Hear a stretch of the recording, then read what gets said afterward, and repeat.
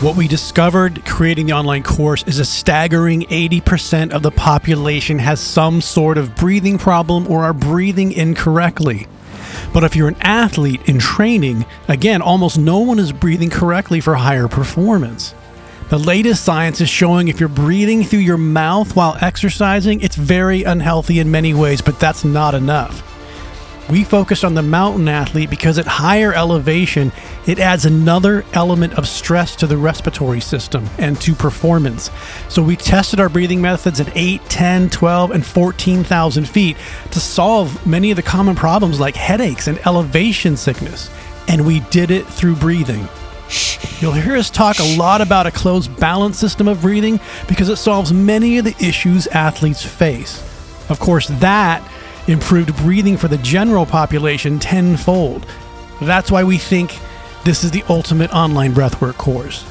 We've only scratched the surface of the benefits of this breathwork course. Visit us at mountainwellness.life to learn more and get your copy of this course today.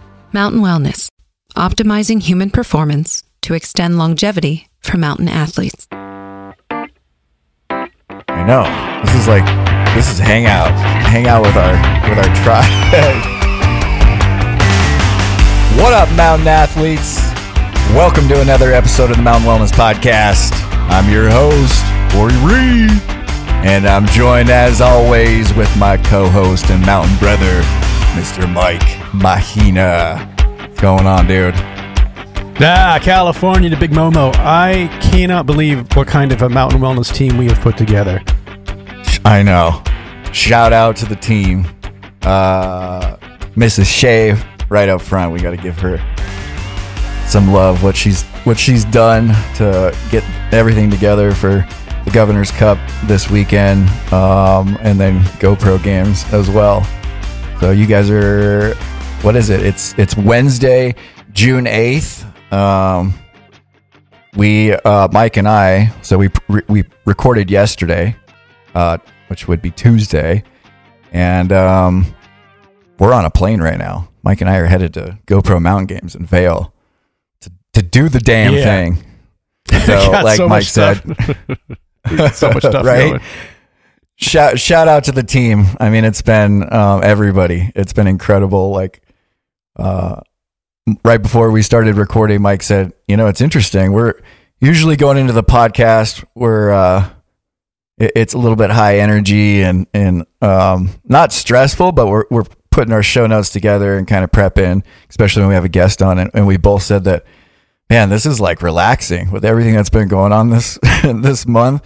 We were really looking forward to pushing the record button today and hanging out with you guys and talking some more performance breath work. So welcome to the show, everyone. And as always, I got my delicious coffee. Oh, I gotta tell you about your coffee.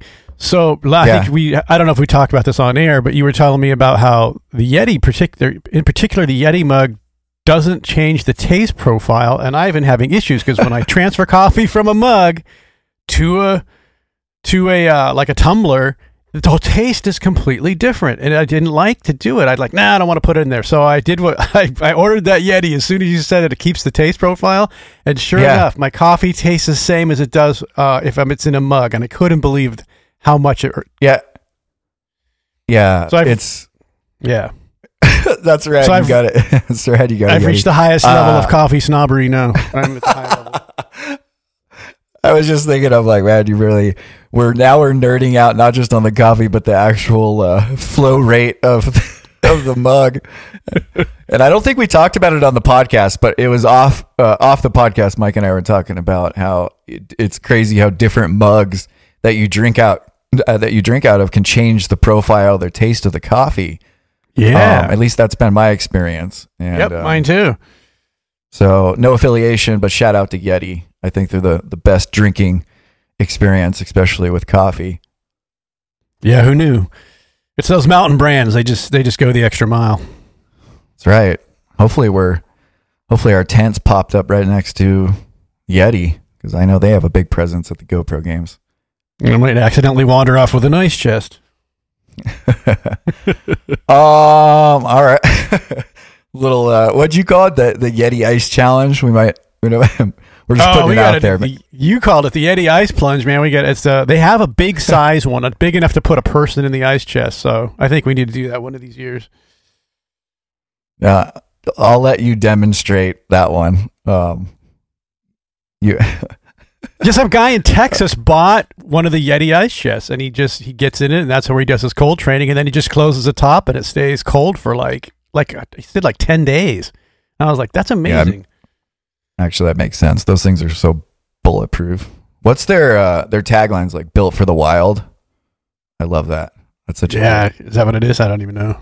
Yeah, Built for the Wild. Definitely. All right. So should we dig in? We're doing a 3-part series. If you're just tuning in today to this episode, we'd highly recommend that you go back and listen to last episode, which was CO2 tolerance. So we're covering basically a 3-part series on our breathwork methodology, our breathing system, which is called the closed balance system. The closed balance system is based on 3 biomarkers of respiratory performance, which is going to be CO2 tolerance. We went over that last week. Why CO2 tolerance is important, especially for mountain athletes. Today, we're going to dig into the biomarker of force rate and why force rate is important. And then next week or next episode, which I think we're planning on recording at the booth. So Mike might do some live demonstrations. And we'll film that, so it'll be a little bit more interesting than just listening to the audio, because we know breath holding's probably not that exciting. Well, it will be at 8,000 feet. Yeah, dude. So I'll be monitoring Mike close with the CO2 monitor and making sure he doesn't pass out on us.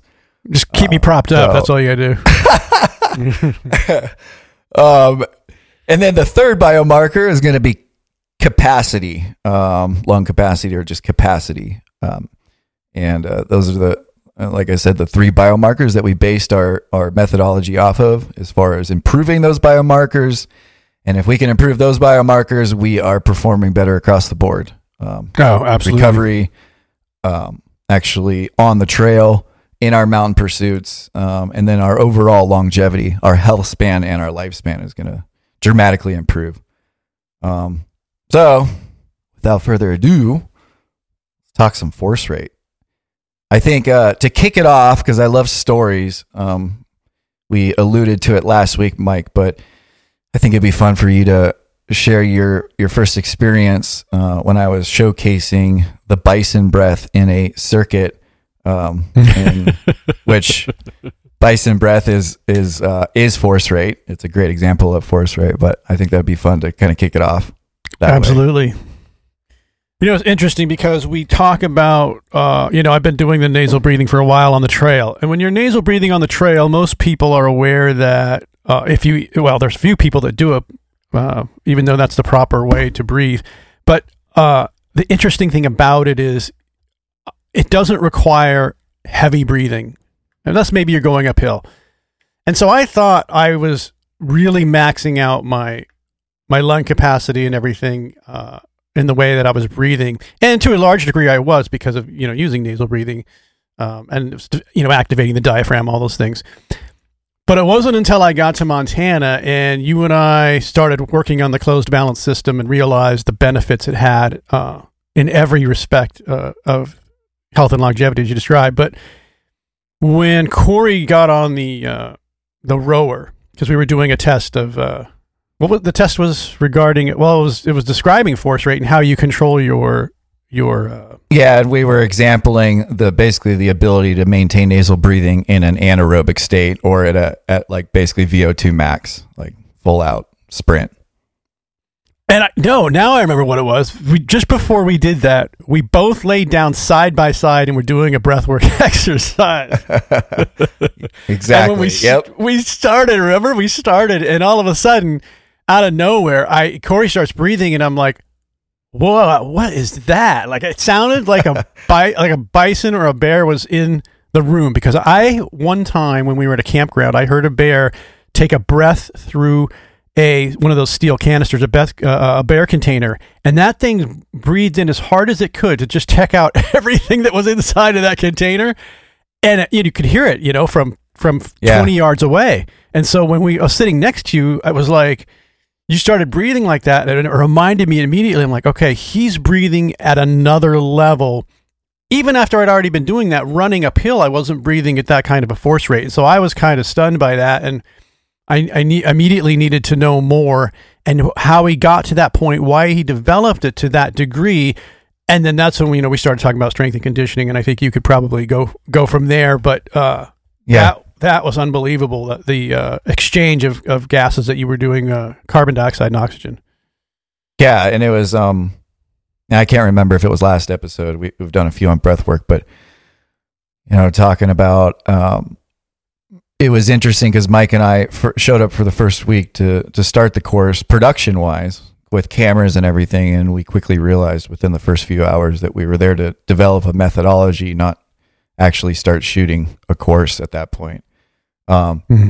And Mike hadn't showcased the CO2 tolerance test yet, or like his extreme breath holding, which I was floored at. And so, that basically I was showcasing another aspect of our methodology, which is force rate. And the reason that, now that we've reflected on things and we're looking back, and I would also add, Mike and I are this is evolving constantly. And sure. Now that we have a framework, I was thinking about this morning as I was preparing show notes and stuff, but now that we have a methodology and something to work around with those 3 biomarkers, when, new research is coming out, like Mike had shared something with me yesterday, is it Patrick McEwen's new book? Yeah. Yes. Yeah. And let's give him a shout out. What's the name of the book, Mike? That is the Oxygen Advantage. I believe it is called The Breath Cure. Okay. And he had a previous guest of ours, friend, George Dallin, PhD, out of Colorado State University, that's published some early research on the benefits of nasal breathing with endurance athletes. And there was a few biomarkers in there that were showing, basically proving, why the closed balance system is so advantageous, especially as it relates to nasal breathing. So it's great because as I said, we have this framework or this methodology, and now when research is coming out and just basically confirming what Mike and I have already known and tested and put in this course.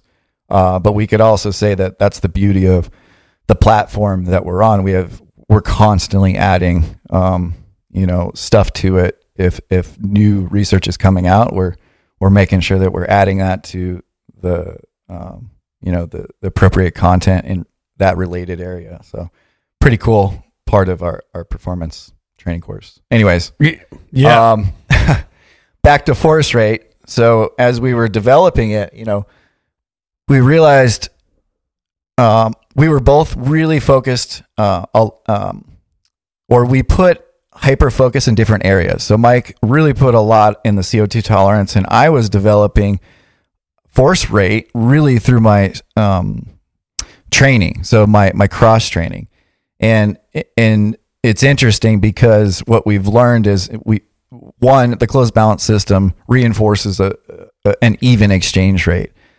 But as we start to increase our aerobic capacity, so our basically our energy demands on all systems, we have to increase our exchange rate. So that could be our breaths per minute, and then the actual volume or amount of air that we're moving in and out, and then so those go hand in hand. And what we have found, and also some research is confirming this, is and that's what this that article or the research article that you referenced, Mike, the other night in the email, was talking about. Just by going to nasal breathing, on average, you're talking about 10 breaths less per minute.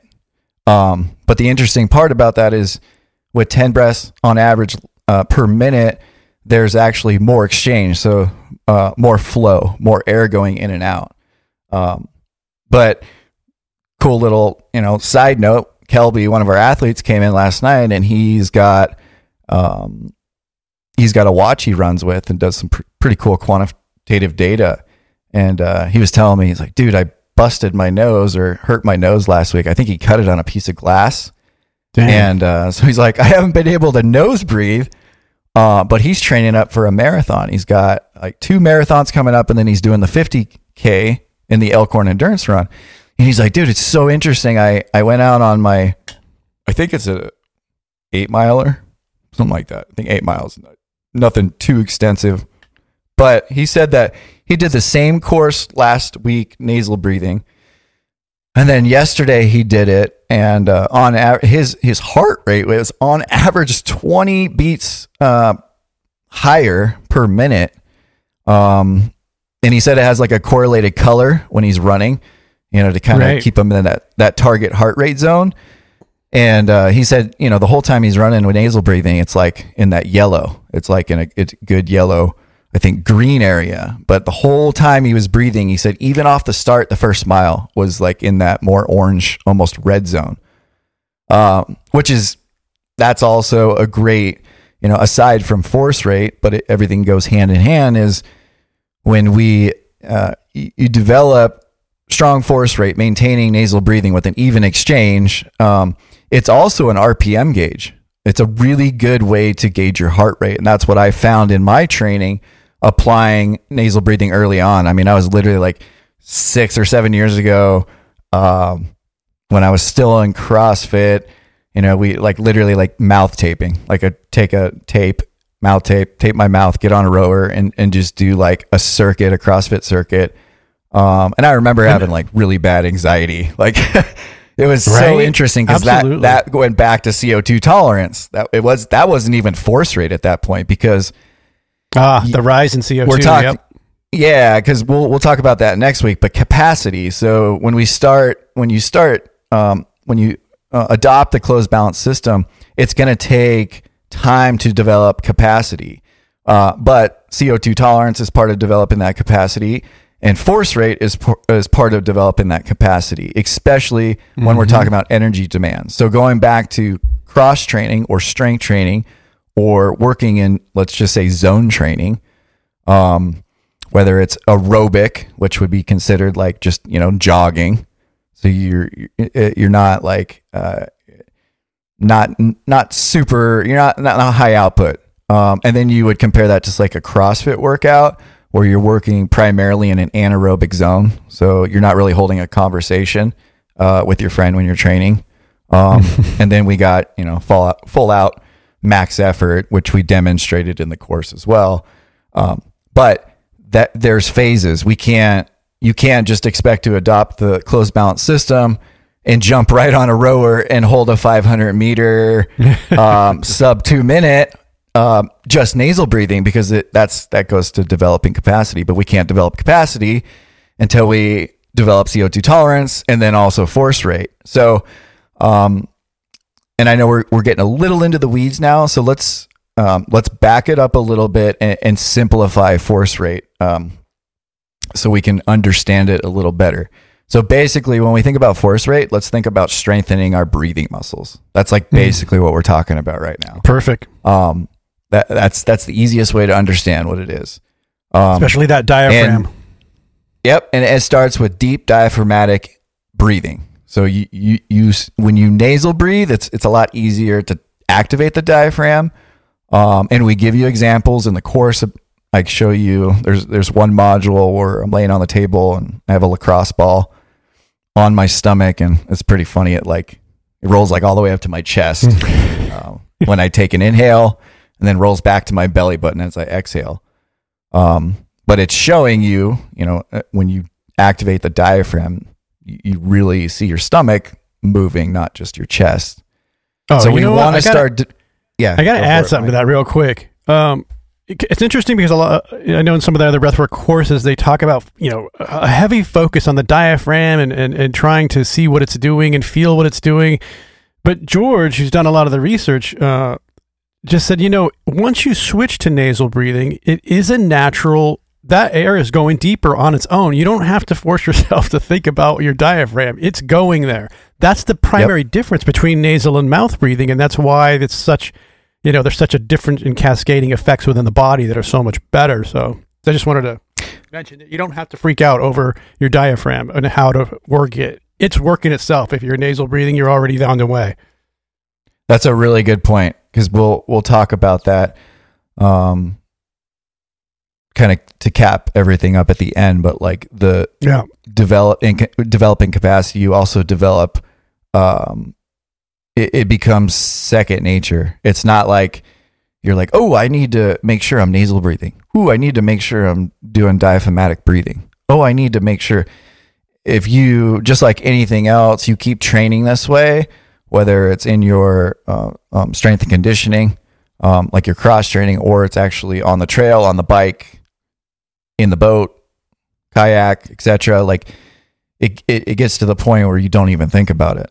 And Mike, you even said it last week, when you mouth breathe now, it's like, ooh, that felt weird. Why did I just mouth breathe? It's almost like alarm bells go off. Yeah. And your system just automatically adjusts to the new way of breathing. Right. So we start to develop stronger breathing muscles, and the diaphragm is one. I mean, we're talking a lot of them, from deep down in the diaphragm, intercostals, all the way up into, small muscles in the rib cage, the sternocleidomastoid, the scalenes, which are the neck muscles. Those are all really, really important for force rate and exchange. So meaning the inhale and the exhale. And when you're talking about increasing energy demands and going up from just like, sitting here on the couch, podcasting versus sprinting on the rower, there's a lot of thought in the space that, well, you can nasal breathe up until a certain point.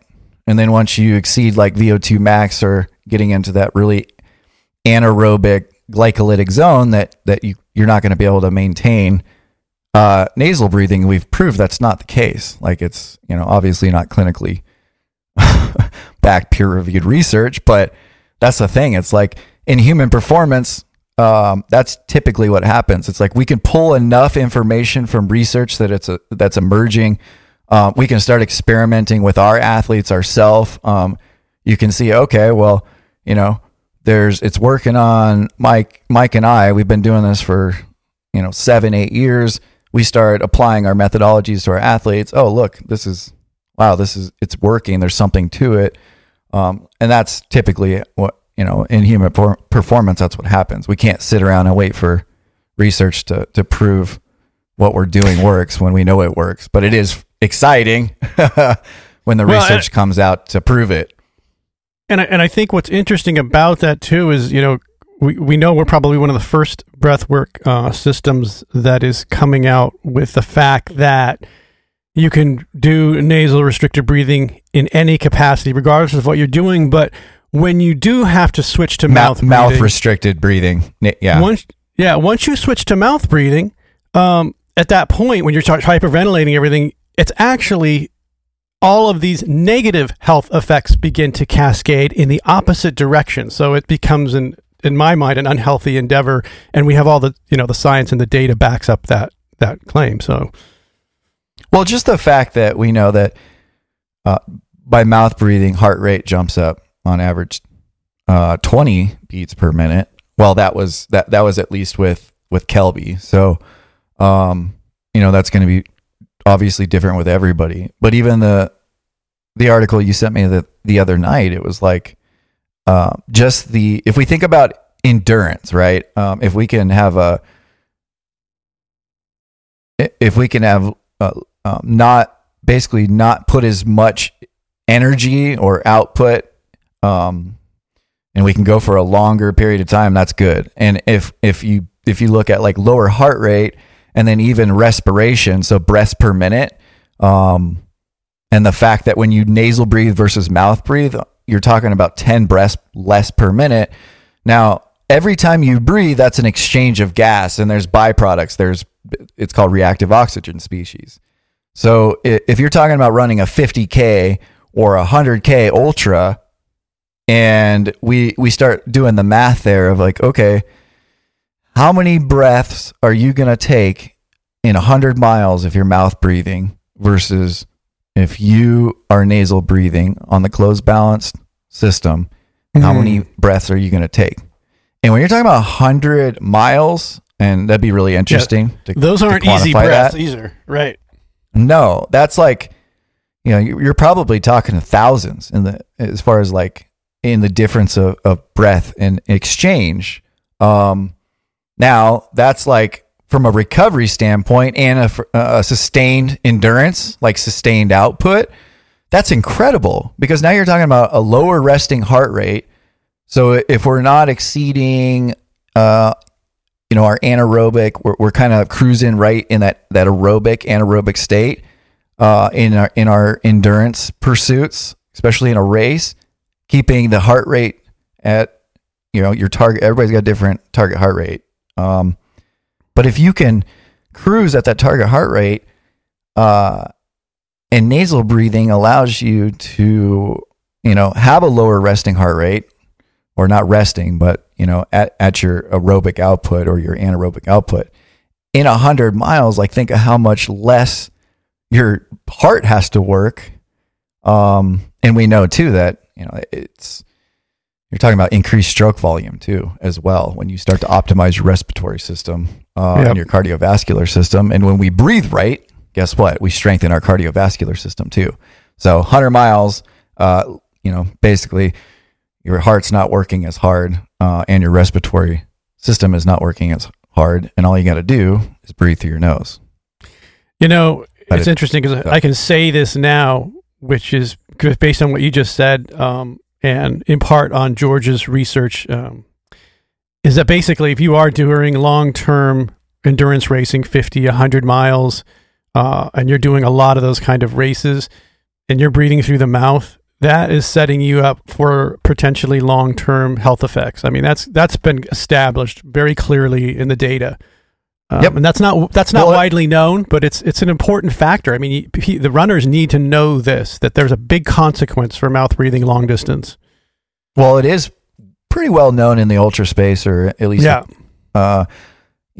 triathletes at the higher level, that endurance sports, especially for long durations or long careers, can cause some hardening of the cardiac muscles in the heart because the heart is working, hard for so long. And if you're talking about career triathletes or career ultra runners, that's why it's so important. This is what we're talking about. This is why it's so important. If you're talking about being able to reduce your heart rate and get into a better targeted heart rate zone, so you're not creating as much downstream effects, because that's what recovery is about, right? When you start pushing it, we have to recover from that, basically everything that happens.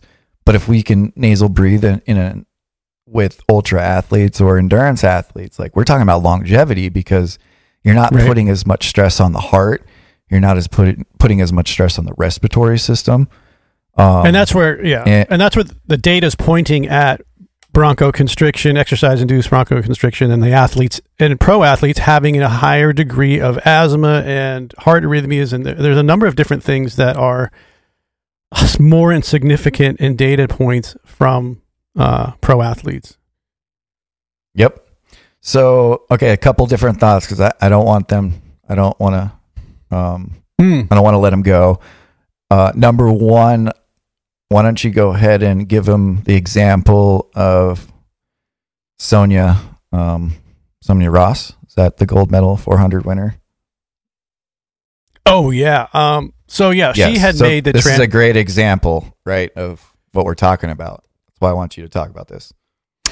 Yeah, I think it was interesting because we discovered that through some research that Sonia Richard Ross, I believe I'm pronouncing that right, multi-gold medalist in the 2012... The recent Olympics, yeah. There's 2012, yep. 2012, there's some great photos of her actually winning the gold, and she is breathing comfortably through the nose, and you can see her counterparts who were actually very fierce in the competition as well, but they were hyperventilating through the mouth. And it was very striking because you can see how relaxed she was. It wasn't just that she was winning at the race nasal breathing and out ahead, but she was comfortable and relaxed. And so that would speak to what Corey's talking about, a lower heart rate. Her ventilation was reduced by, even in the research, it shows by 20%. So these are significant differences. And you're in one of the photos we have, and maybe I'll put it up. I'm not sure if I can. I'll have to make sure I can put it up as a thumbnail so you can get a look at it on the podcast. But, she's breathing comfortably, not as stressed as the other runners, and still out ahead. And I think that's an incredible testimony to describing visually exactly what we're talking about that's taking place in the respiratory system. Right. And I think this is a perfect segue. That's a great example. It's a 400 meter runner. So you're talking about max effort, like the best athletes in the world.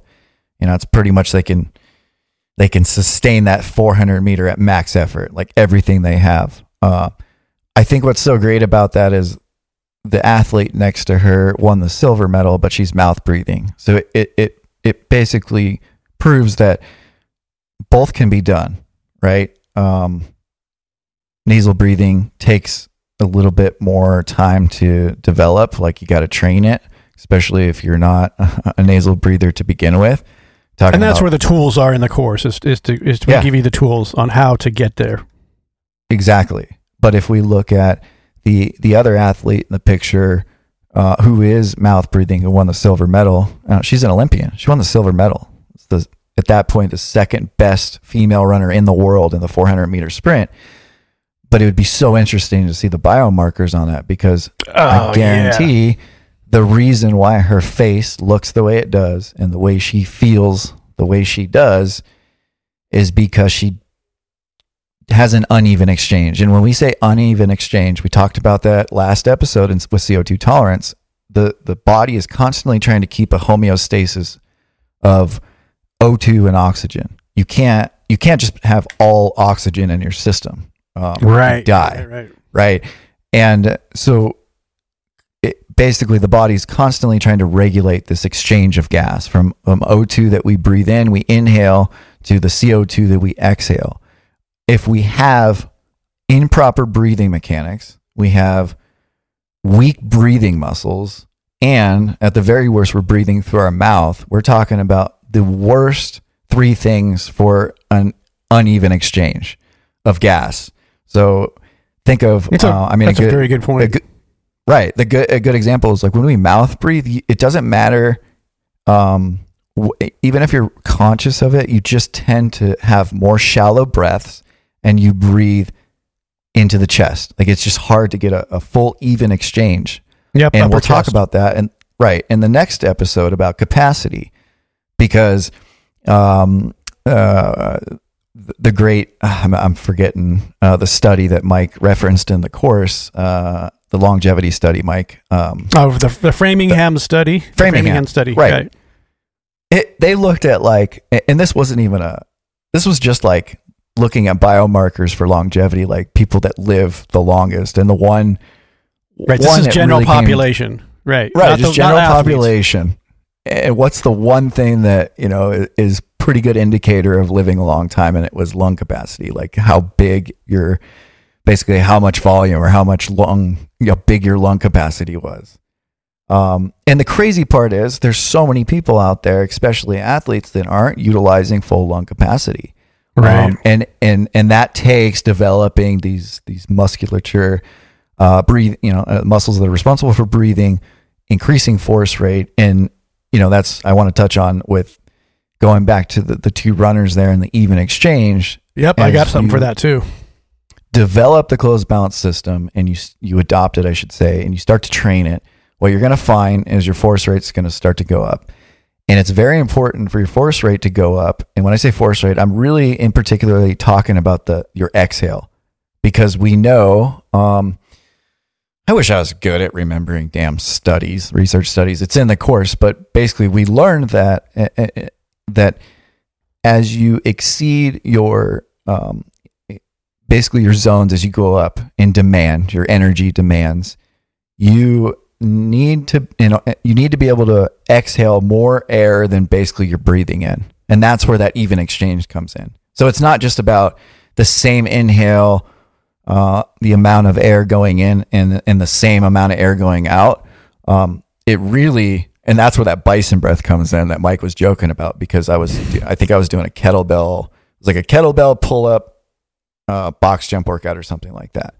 So very anaerobic. I was very glycolytic, lactate builds up, but by maintaining nasal breathing through that whole circuit, what you'll hear, because in the course, you'll hear the force rate. You'll hear my exhale. It's very prominent. It's very loud. And it's literally what it is. It's force. It's pressure. I've developed really strong muscles. Mike has as well. But the stronger your muscles out, the faster you can blow, the more air and the faster you can blow it off. And that means you're bringing air back in. And it's basically, you create this even exchange, and you don't end up being like the runner, that's mouth breathing in that 400 that looks completely gassed, because I guarantee if she had to run another 400, she probably wouldn't be able to sustain it. That'd be an interesting test too. Well, have Sonia run the 800. Oh my gosh.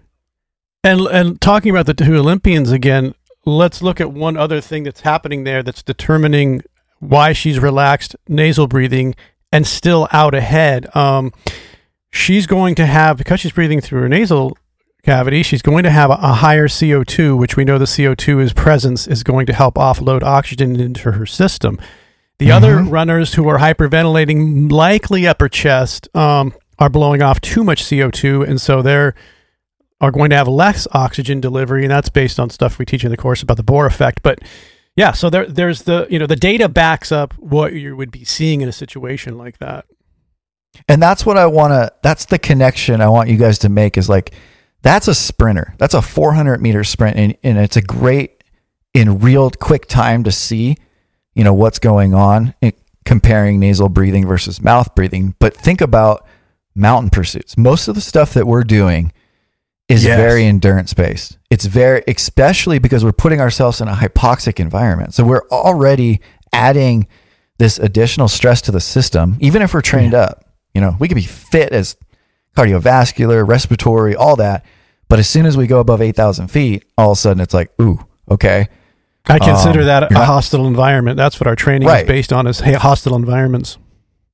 Right. So that's the whole idea, is if you can adopt the closed mouth system, maintain nasal breathing in all capacities, especially in endurance pursuits in the mountains, you're talking about longevity, and not just longevity from the general definition of health, better, longer lifespan and health span, but longevity in your mountain pursuits means you can be riding that bike for a longer period of time. You can be running for a longer period of time. So it's, that's, we're all about performance, but longevity's just as, it's top up there as well. I want to be running with my grandkids and maybe even my great grandkids.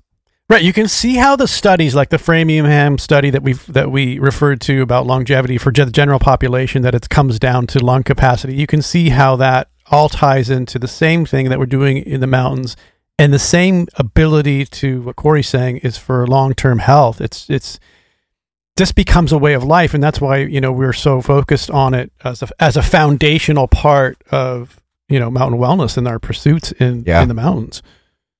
And I know there's got to be some people out there, and shout out to all of our loyal listeners, but you might be thinking like, man, Mike and Corey are really like hitting this breath work thing hard. And yeah, of course we're launching our course. We're totally stoked about it. And it's been a long process, and we're really proud of what we've put together, and we know it's going to have an impact at the highest level with elite athletes, but down to general population. But more so, this, like, when we look at human performance and the foundations of human performance, without a doubt, I put breath at the top as number one. Yeah. Mm-hmm. If you optimize your breath and you learn how to breathe right, there's all these sort of, let's just call it downstream effects, and other systems start to optimize when we're talking about cardiovascular health, just by breathing right.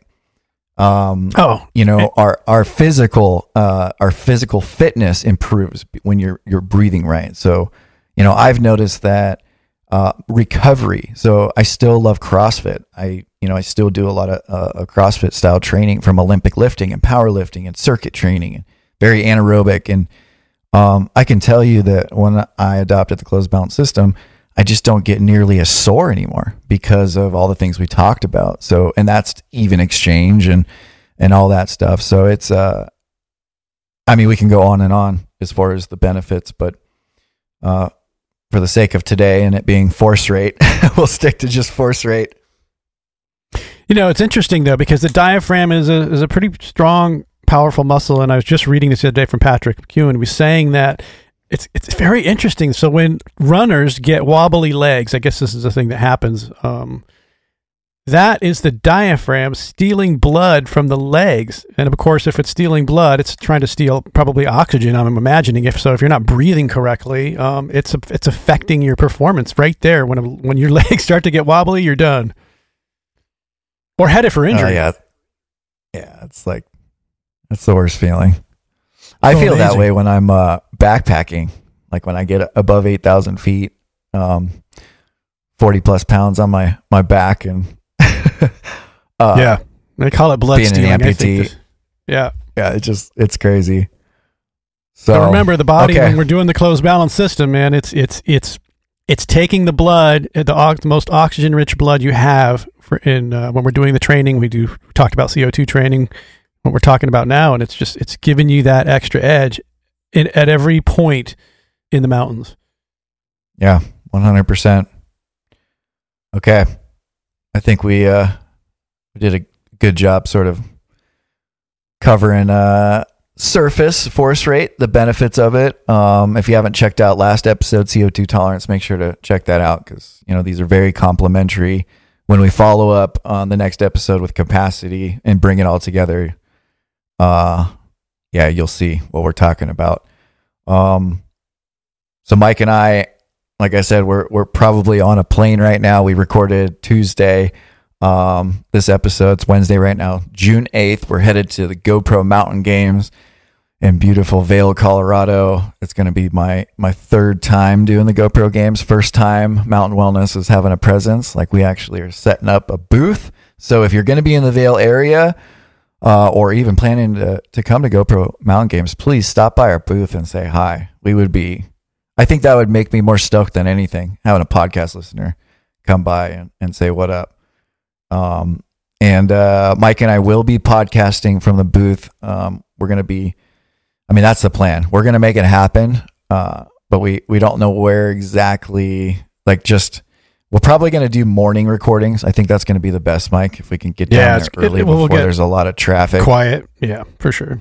That's the plan. Corey said that's the plan. Anything can happen, but that is the plan we have prepared for and brought all of our cameras and recording gear for. So. Yep. So yeah, please stop by if you guys are going to be out there. And last but not least, the best part. So we are launching the Mountain Wellness Performance Breathwork course. It's going to be June 9th. So you guys are listening to it today, June 8th. And the course is going to be available, or is available right now. You guys have first dibs on it. This is literally the first announcement that we've made. And as just a special thank you to you guys, because you've been on this whole journey, if you go ahead and type in Tribe at checkout, that'll give you an additional 20% off of the course. So the course is retailing at $399, and that'll bring it down to $329. So that's just a little thank you from us, and we know you guys it's gonna benefit you like crazy. So, like I said, you guys this is the first announcement a day before we launch it out to the public. So make sure to use Tribe at checkout, and that'll get you 20% off. Oh, and I should probably tell you guys where to go find it. Really easy, mountainwellnesslife.com. Cruise over to our website. Click on the menu. There'll be a tab that says courses. Click on courses. That'll take you right to it. If that doesn't work, if you can't remember that, just go to mountainwellnesscourses.com, and that'll also take you directly to the breathwork page. So that's it. And what is the code for the Tribe? So just use code Tribe when you check out. All lowercase? I think it's all lowercase. Yep. I can't remember. No. Okay. Well, yeah. No. We might. Oh, my good checking on that. I think it is all uppercase. It is all uppercase. Oh, okay. Gotcha. Shay asked me that. So all uppercase. You can, it is all uppercase. I'm 99% sure, but if for some reason it doesn't work, just try it lowercase. But hit us up. Yeah, hit us up. We'll take care of it. Shay will take care of you guys. Anyways, we're stoked. That's it on Force Rate. Make sure to stop by the booth if you're going to be at the GoPro games. Make sure to subscribe. Find us on most social media platforms, mtn.wellness on Instagram, Mountain Wellness on Facebook, and Mountain Wellness YouTube channel. We always got some stuff over there. So anyways, much love to you guys. Hope you have an amazing week, and go pick up that course and start learning how to breathe right. Keep spreading that mountain stoke, and we'll catch you guys on the next episode.